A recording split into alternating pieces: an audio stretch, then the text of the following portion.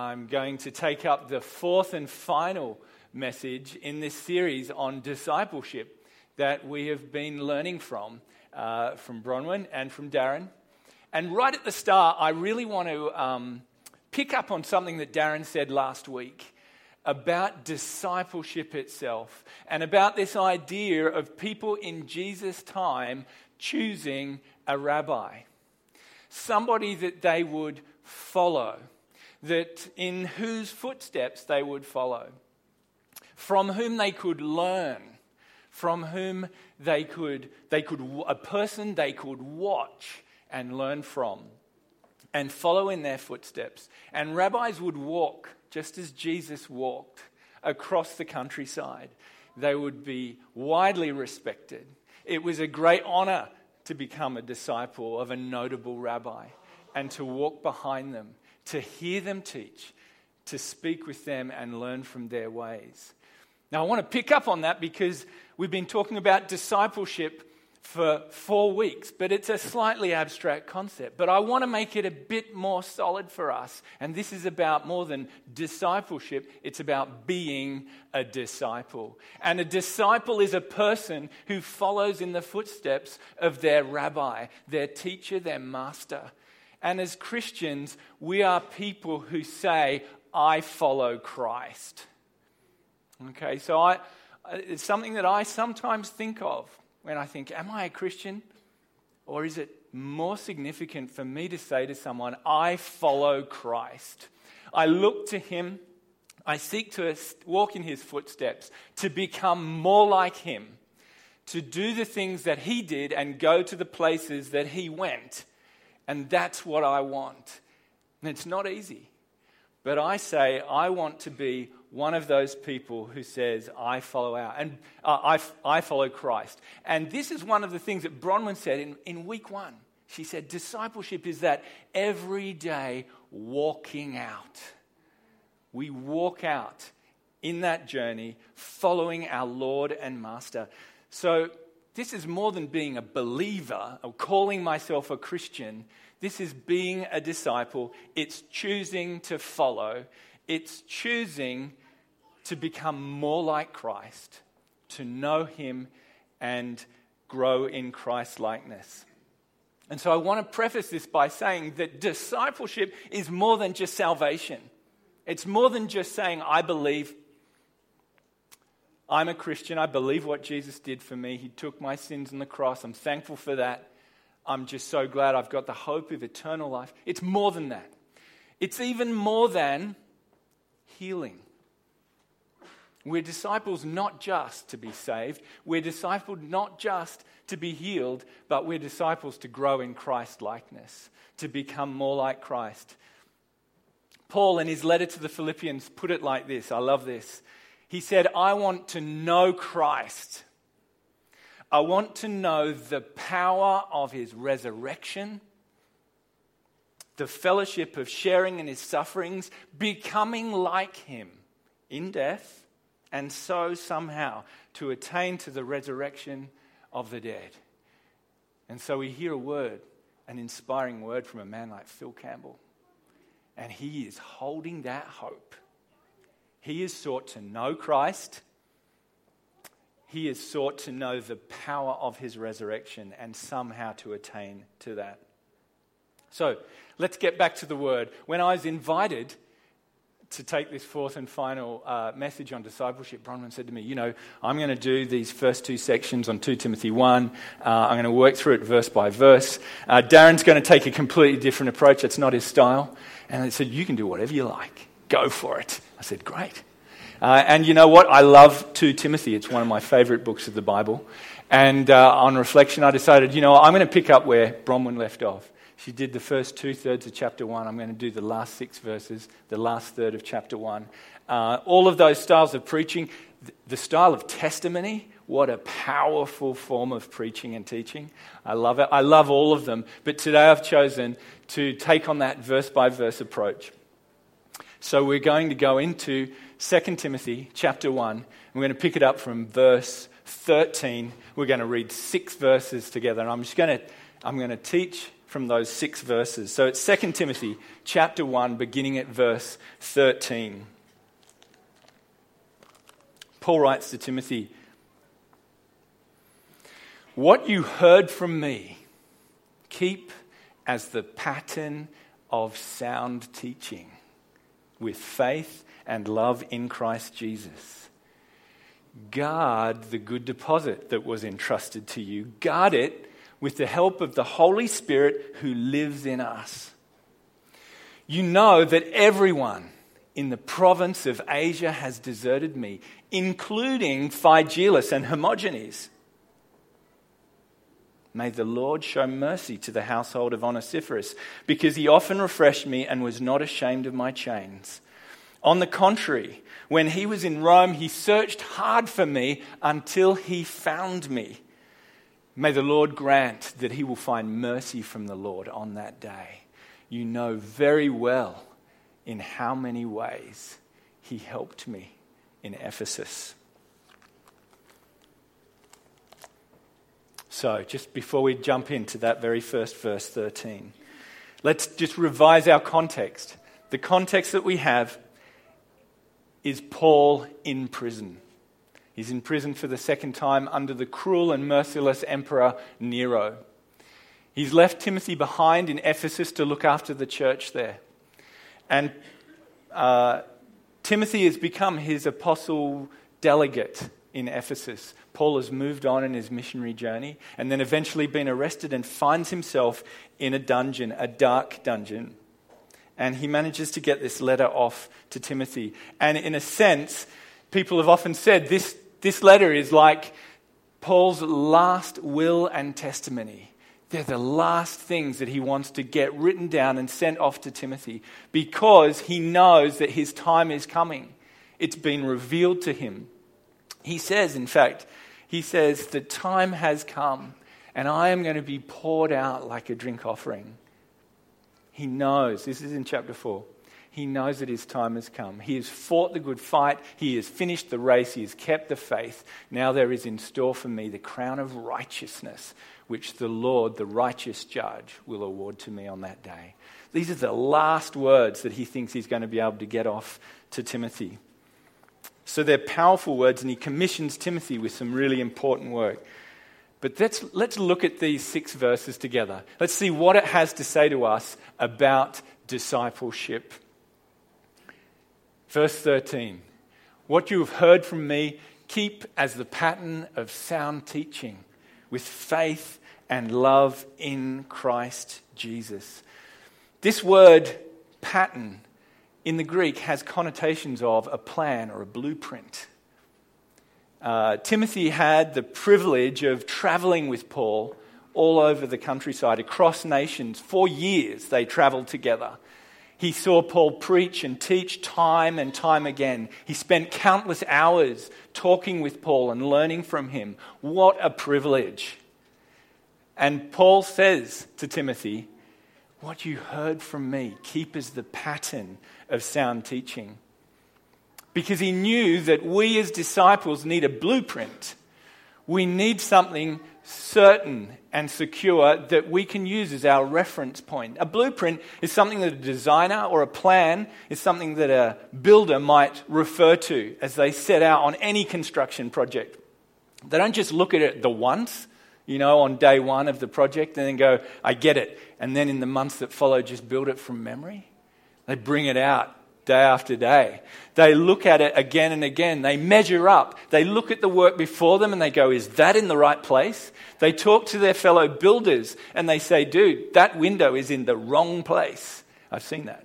One of the houses that my dad actually had built, the last house he built, and he lives in now, he used to go over there every now and then and check on the work, and he'd say, "Guys, I think this window's in the wrong spot." And it happened. It happens. Okay, you need a blueprint, and you don't just have it the once, you keep going back to it. And it needs to be that really core stuff. A blueprint, it's only in one colour. It hasn't got all the furnishings. It doesn't say what wallpaper you're going to have in the living room. It's the essentials. And we need to get the essentials right. They need to be really clear. And the early church, in the first centuries of Christianity, the church developed creeds, They talked about the Apostles' Creed, for example, the Nicene Creed, and they said, what are the essential things that define us as believers? And churches today all over the world, centuries later, some of those churches, they recite those creeds week after week after week that they might never forget what the essentials are. And we sang a song already this morning, I believe. We made statements of belief. I believe in the resurrection. We all sang that together. It's so important that we have a blueprint. Do you have a blueprint? Do you know the essentials of the faith? Have you spent the time in the Word? Have you been going not just to church, but are you in a Connect group? Have you been going to Super Connect? Do you meet with other believers? Are you getting to know the Word of God? Do you know the essentials? We may not read the creed every week here, okay? We may not have had Timothy's privilege of traveling with Paul for years to learn a pattern of sound teaching, but we've got the Bible. We've got Paul's writings. We've got Romans. Who's read Romans? Romans is full on, but it's got a pattern of sound teaching in it. It was Paul who said all have sinned and fall short of the glory of God. It was Paul that said, you know what? There's a penalty for our sins. It was Paul that said the wages of sin is death, but the gift of God is eternal life in Christ Jesus our Lord. It was Paul in chapter 5 of Romans who said, God demonstrates his own love for us in this. While we were still sinners, Christ died for us to save us from our sins. It was Paul who wrote to Titus, and we've got these words, Titus chapter 3, for Christ died for sins once for all to bring you to God. He was put to death in the body, but made alive by the Spirit. We have the pattern of Paul's sound teaching in the scriptures for us. We need to know those words. We need to bring them out regularly. We need to measure up. We need to encourage one another. We need to exhort one another and teach one another. So let's do it. Now, two things. Right at the end, Paul adds, with faith and love in Christ Jesus. You know what? There's always a risk when we know things really well. We just get a little bit doctrinaire. Is there a risk? And we get just a little bit prideful, a little bit clever. It's like, at our church, we preach the full gospel. Is that a risk? It's a risk for me. I tell you, when we've got a pattern of sound teaching, we have to keep it close with faith and love in Christ Jesus. It's the faith that says grace is the basis of my salvation. But for Jesus and my faith in him, I'm nothing. My blueprint's nothing. And love, because love's the defining characteristic, Jesus said, of the disciple of Christ. Because, a creed can bring great unity because we all believe the same thing. But we need to temper it with faith and love. And we can overcome a lot of minor disagreements by holding on to those core things. So we need a pattern of sound teaching. But we also need to guard that good deposit. Okay? We need to guard the good deposit that was entrusted to us with the help of the Holy Spirit who lives in us. Because that good deposit, that is the gospel. And there are plenty of imposters out there who will challenge, who will distort, who will dilute or mess up the blueprint, okay? We need to be on guard. The gospel has been entrusted to us just as it was entrusted to Timothy. And we need to guard that deposit in our hearts, the deposit that we have been forgiven, healed, and welcomed into God's family. So he says it twice, guard it and guard it. It's really important. We need to keep it safe from those who would steal it away. And we can just flip to chapter 2, verse 16, and read about these two guys, Hymenaeus and Philetus.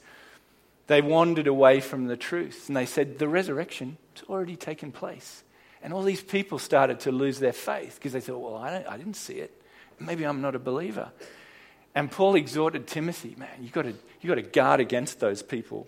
Chapter 3, verse 13, Paul said, evil men and imposters will go from bad to worse, deceiving and being deceived. But we have to hold on to the core truth, that fundamental blueprint, so that we can guard against that. In chapter 4, Paul says to Timothy, watch out for Alexander the metalworker. Seriously. Alexander the metalworker strongly opposed our message, and he did a great deal of harm. You too should be on your guard against him. So we need to be on guard. Keep on watch, okay? And do it with the help of the Holy Spirit, okay? So don't just be on guard, but be filled with the Spirit. Rely on the Spirit to teach you and to help you discern when deception comes. In 1 John chapter 4, verse 1 in the Message, get this, carefully weigh and examine what people tell you. Not everyone who talks about God comes from God. There are lots of lying preachers loose in the world. What a sage warning. It's like we need that blueprint and we need to guard it with the help of the Holy Spirit. And these become foundational for the disciple of Christ. Let's keep going. Verse 15. You know that everyone in the province of Asia has deserted me, including Phygelus and Hermogenes. Asia? Paul went to Japan? China? No, he wasn't talking about that Asia. He was talking about the Roman province of Asia. So it's Western Turkey, what we call Western Turkey today. And Paul spent years of his life establishing and building churches in this region. It was a really important place for him. It was a place where he had put his heart and soul and years of his life into building churches here. And you know what? There are 7 churches listed there, and some of you will recognize the names of those churches from Revelation. So Paul, in his desperation and disappointment, said, everyone in the province of Asia has deserted me. I'm in prison here in Rome. Everyone's deserted me. And then we think, well, actually, 30 years later, this revelation came and there were still churches there. So it wasn't over. But for Paul, it was a desperate time because he was in prison. And it turns out that these 2 guys, Phygelus and Hermogenes, had completely deserted Paul. We don't know who Phygelus and Hermogenes were. Lots of people have speculated. But Paul knew them, and Paul knew that Timothy knew them. And he said, everyone's deserted me. Even these 2 guys, Phygelus and Hermogenes. And there was a grief in his heart. He knew the experience of being deserted. He was in a dungeon in the darkest place. And all he knew was that they had all abandoned him. Now, we don't know. Was it as soon as he was out of the province of Asia that they all drifted away? Was it because they were in fact ashamed of his chains? It was a dangerous time in the Roman Empire to be a Christian. Was it because false teachers had come in once Paul was off the scene and had messed things up? It could have been any or all of those things. But Paul felt deserted. And he talks about this in chapter 4 of 2 Timothy. Demas, because he loved this world, has deserted me. And verse 16, at my first defense, no one came to my support, but everyone deserted me. He knew the experience of being deserted. We are in an era of desertion and sifting, I believe. There are people who we would never have thought who are leaving the church. I'm hearing it. Okay, maybe you're hearing it. There are people who have led churches, big churches, published books, written songs that we have known and loved for years, and they're publicly announcing, I'm not a believer. I'm not sure I believe that stuff anymore. Maybe you know people too. Maybe you know people that you once worshipped with, who you've seen on Facebook. They've said, I'm not a Christian anymore. They're publicly declaring it. And people are being tested because there are big questions arising, aren't there? There's questions that at the very core of who we are, questions to do with identity and gender and the great differences in wealth and prosperity across the world, human trafficking, slavery, environmental degradation, and people are having to choose and make decisions, and there's a sifting going on. And people are falling away. Not just falling away, some people are deserting. Okay. So Phygelus and Hermogenes are two people that are examples for us of deserters of Christ, deserters of the faith. Now, we shouldn't be surprised. This is not a new revelation. Jesus talked about this in Matthew 24. Jesus said, talking about the last times, at that time, many will turn away from the faith and will betray and hate each other. And many false prophets will appear and deceive many people. Because of the increase of wickedness, the love of most will grow cold. But he who stands firm to the end will be saved. The disciple of Christ is faithful to the end. When the going gets tough, when the questions are hard, when others are falling away and deserting, the disciple of Christ is faithful to the end. No matter what the storm, no matter what the challenge, they hold firm to their blueprint. They guard the good deposit and they stay faithful to the end. Now, we're on to Paul and Onesiphorus. We've had the example, the negative example of Phygelus and Hermogenes. And now we've got this other extraordinary name, Onesiphorus. I don't know about you, I have never met anyone that called their children Onesiphorus. Maybe in other cultures it does. You know, in South America, Jesus is not an unusual first name. Okay. Maybe there are cultures where Onesiphorus is a name. Now, Onesiphorus is the exact opposite of Phygelus and Hermogenes. Now, it's all right if you don't call your kids Phygelus and Hermogenes. But an Onesiphorus, I'd say to you, this is a great name. It's a great person to be named after. So next baby comes, have a think about it. Onesiphorus. I don't know how you would abbreviate that. Onesiphorus. Oni. Yeah, it could be, couldn't it? But Onesiphorus is the example of Christian kindness. He is the example of faithfulness over time in absolute contrast to Phygelus and Hermogenes. Okay, so I've just done a little timeline. This is not to scale. Okay, so don't count the dots. And it's also, these dates, we're reasonably sure about these.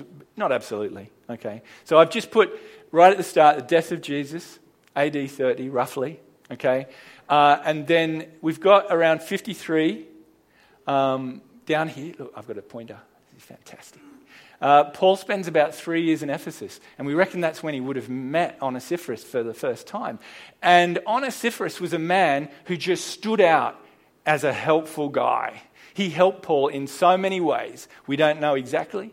Probably hospitality, opened his home to him, gave him food, money, all kinds of provision. And then that was in Paul's third missionary journey. He was like there for 3 years. Then he moved on. And later I mentioned this imprisonment in Rome, which is talked about in Acts 28, because at that time he was actually under house arrest. And it was really nice. He rented his own. He was a prisoner, but he rented his own home, and people could come visit him. And he did like years of preaching while in prison. Okay, so I want to distinguish this time in prison from this one, because when he wrote 2 Timothy was this second one. Okay, and here he was in a dungeon. We know it to be a place called the Mamertine Dungeon in Rome. It was deep underground. It was awful. Okay, he had no privileges at all. Second time he visits Ephesus, on his 4th missionary journey, Onesiphorus was there. He was being that helpful man. And then he finds himself in prison. This imprisonment leads to his execution. We believe that he was put to death under Nero, and he was never released. But even so, these 3 that I've put boxes around, these are the times when Onesiphorus and Paul's lives intersected. And Onesiphorus, we believe, was a merchant. A wealthy merchant, probably, and he had cause to travel to Rome at times. And when he was in Rome, this time, he knew Paul was in prison, and he went out to him. He looked for Paul. Can you imagine how hard it would have been to find somebody in that era in prison? Not only that, but to be a Christian in this time was deeply risky. Okay, Nero was known for starting a great persecution of Christians. They were executed en masse, fed to the lions, torn apart by dogs, used as human torches. Okay, Horrendous time to be a Christian in Rome. And Onesiphorus knew that Paul was in prison alone. Everyone had deserted him. And he said, I'm going to find that man and I'm going to support him in any way I can. So that's the background to Onesiphorus. Now, Onesiphorus is this example of refreshing. Okay? Paul writes to Timothy, he goes, Onesiphorus, he often refreshed me and was not ashamed of my chains. Okay? So the disciple of Christ refreshes other believers. Onesiphorus was a model of this. He visited Paul in prison, but even in Ephesus, he brought hospitality and fellowship. But imagine Paul all alone, all deserted, and then this man comes, brings him clean clothes maybe fresh food and water. Maybe they sat and prayed together. Paul was refreshed at his lowest point. And the disciple of Christ is one who has this as a priority, to refresh other believers. Imagine how all of that would have lifted Paul's spirits in that dungeon, on death row, abandoned by everyone. And Onesiphorus, he'd been consistent over time. Look, 53 AD to 68. This is up to 15 years. Paul had seen Onesiphorus come back time and time again, and he was the same man. He was consistent, and he was a man who refreshed other believers. Can I challenge you to think back? Think of people that have led you to Christ. Think of people who have been an example to you and have modeled good Christian principles to you, who've encouraged you in the past.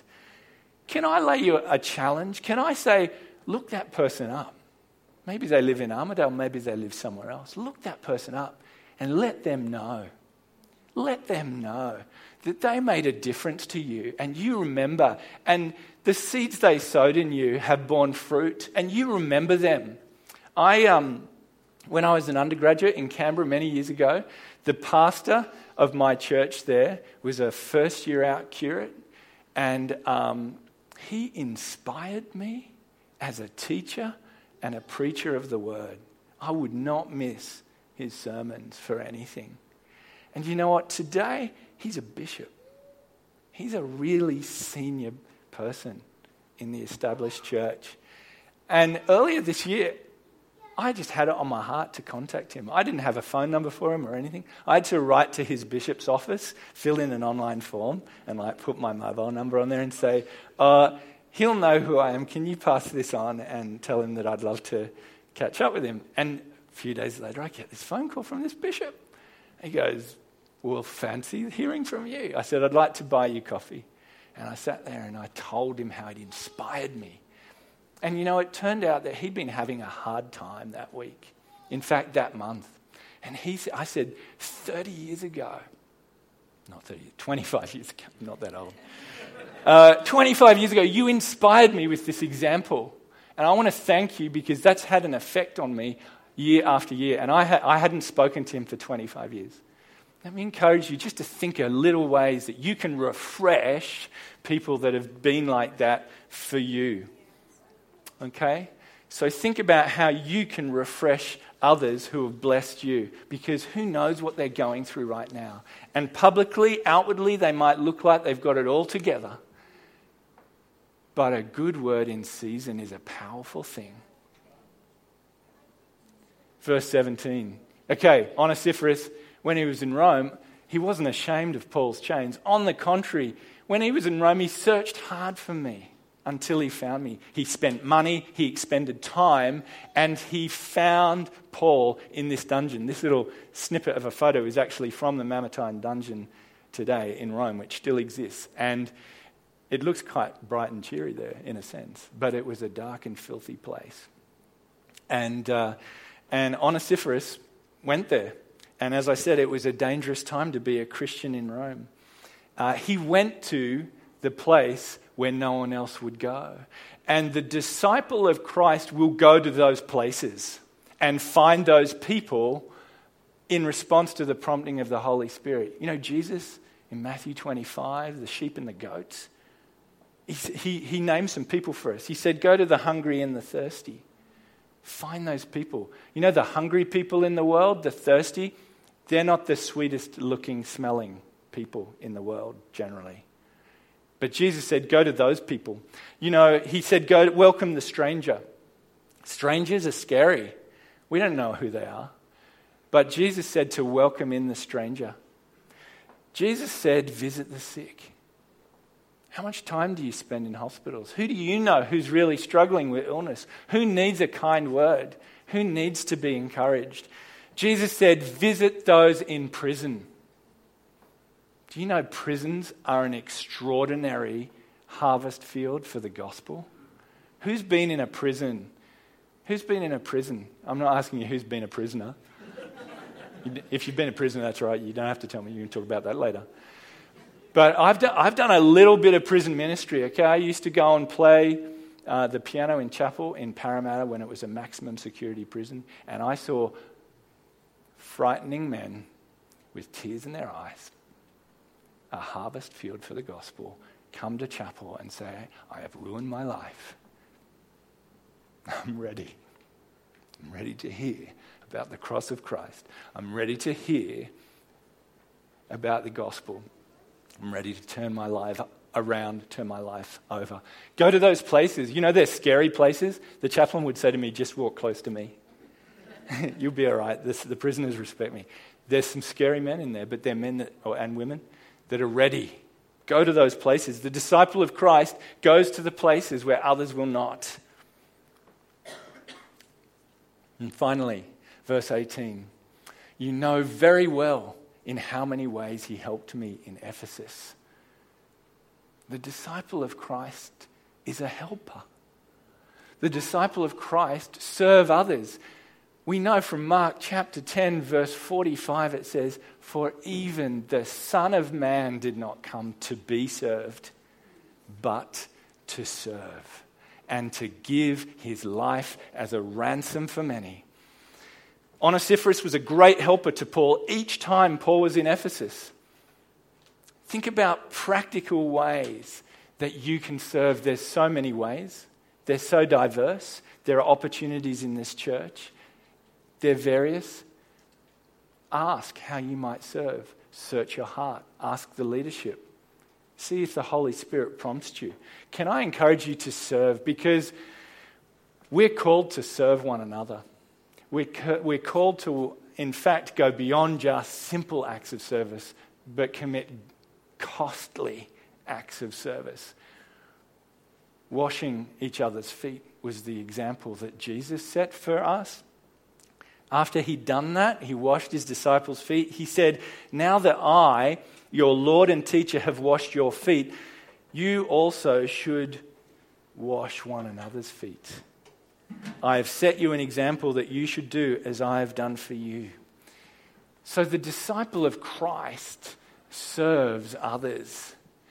The disciple of Christ actually remembers that Jesus gave us one identifying factor by which the world would know that we were disciples of Christ.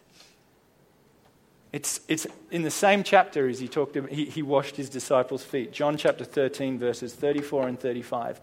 A new command I give you. Love one another. As I have loved you, so you must love one another. By this all men will know that you are my disciples, if you love one another. The disciple of Christ serves.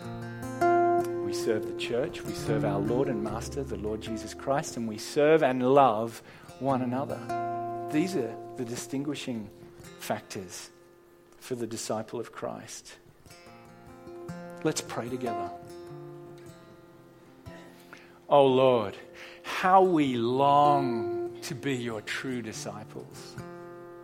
Going beyond the salvation you so graciously won us, we want to walk in your footsteps. We want to grow and become more like you. We want to know you and your power, and somehow to come to know your resurrection. We choose to keep a pattern of sound teaching in our lives, and we commit ourselves to guard it with the help of the Holy Spirit. We commit ourselves to be faithful to the end.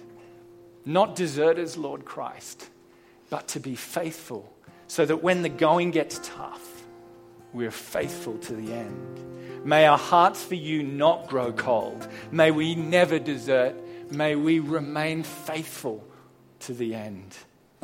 And Lord Jesus, how we long to be like Onesiphorus. We long to be that model of Christian kindness. Help us to be a source of refreshing to those who need it. Help us to go where others will not go. Help us to be faithful to the end. In all these things, we long to become more like you, Lord Jesus, following your example of humble service. We ask that the love amongst us is so clear and so strong that the world will say, those people must be disciples of Christ. Look at the love amongst them. Help us in this, we pray, Lord Jesus. Amen.